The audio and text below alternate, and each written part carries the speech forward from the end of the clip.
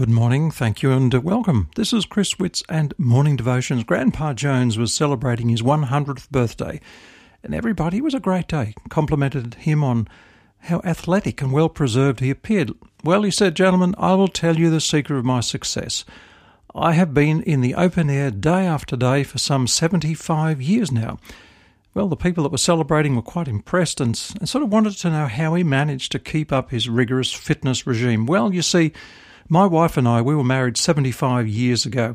On our wedding night, we made a solemn pledge. Whenever we had a fight, the one who was proved wrong would go outside and take a walk. The story is told of two friends who one day were walking through a desert, and at some point in their journey they had a big argument, and one friend slapped the other one in the face, and the guy who got slapped was very hurt, offended, but he didn't say anything. He wrote in the sand, "Today my best friend slapped me in the face." They kept on walking till they found an oasis and they decided to have a bath, but the man who'd been slapped got stuck in the quicksand and started drowning. His friend saved him and he recovered him from the awful experience of near drowning. So he carved on a stone these words, "Today my best friend saved my life." And the other guy who'd slapped and saved his best friend said, "Well, look, after I hurt you wrote on the sand and now you carve on a stone. Why did you do that?" And his friend said, "Well, look, when someone hurts us, we should write it down in sand where the winds of forgiveness can erase it away. But when someone does something good for us, we must engrave it in stone where no wind can ever erase it." Now, I like that story because it made me think. Learn to write your hurts in the sand and to carve your blessings in stone. I mean, after all, life's too short to waste time hating anyone. It was Dr. Martin Lloyd-Jones who said something very interesting in one of his books. Our treatment of others should never depend upon what they are or what they do to us. It must be entirely controlled and governed by our view of them and of their condition. He said because God's love doesn't depend on anything that's in us. It is in spite of us. Great words from Lloyd-Jones. And really, it's just the same as what the Scripture says in Colossians chapter 3, verse 13. "Put up with each other and forgive anyone who does you wrong, just as Christ has forgiven you." So write your sorrows in sand where they can be washed away, but put your blessings in stone because that will remain forever.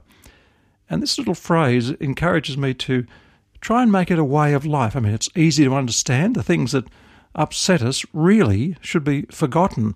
And the things that bring you joy and comfort, well, they're the important issues that should be remembered for as long as you can. Now, we might say, yes, if it was only that easy. Well, it's not, we know that, but it's something that we should strive to do. You've perhaps seen or heard this definition of what a true friend is. A true friend is a person to whom you can pour out your heart, the grain and chaff together, meaning the good and the bad, and put this into the patient hands of your friend and know that he or she will faithfully and gently blow the chaff away. And again, that's really nice, isn't it? To know that people are there. Of course, in any friendship relationship, there's going to be issues. And I guess if we're going to be honest and share at a deeper level than just the superficial, there will be times when things go wrong. But as we look at Jesus in our relationships and we take him seriously, then we will not seek an either-or outcome. And what I mean by that is, I want to talk again about this tomorrow morning, is that Jesus calls us to do specific things, to be reconciled to one another. That's, again, not an easy thing to do. To forgive somebody else, and that's often the hardest thing, to be gracious to that person and to love that person no matter what. And of course, it's far more difficult than to just try and get rid of the issue or to bury it and forget it. So let's share it again, take it a little step further tomorrow. Dear Lord, we acknowledge that sometimes there are hurts in the sand that we wish were engraved in stone because we want to hang on to them.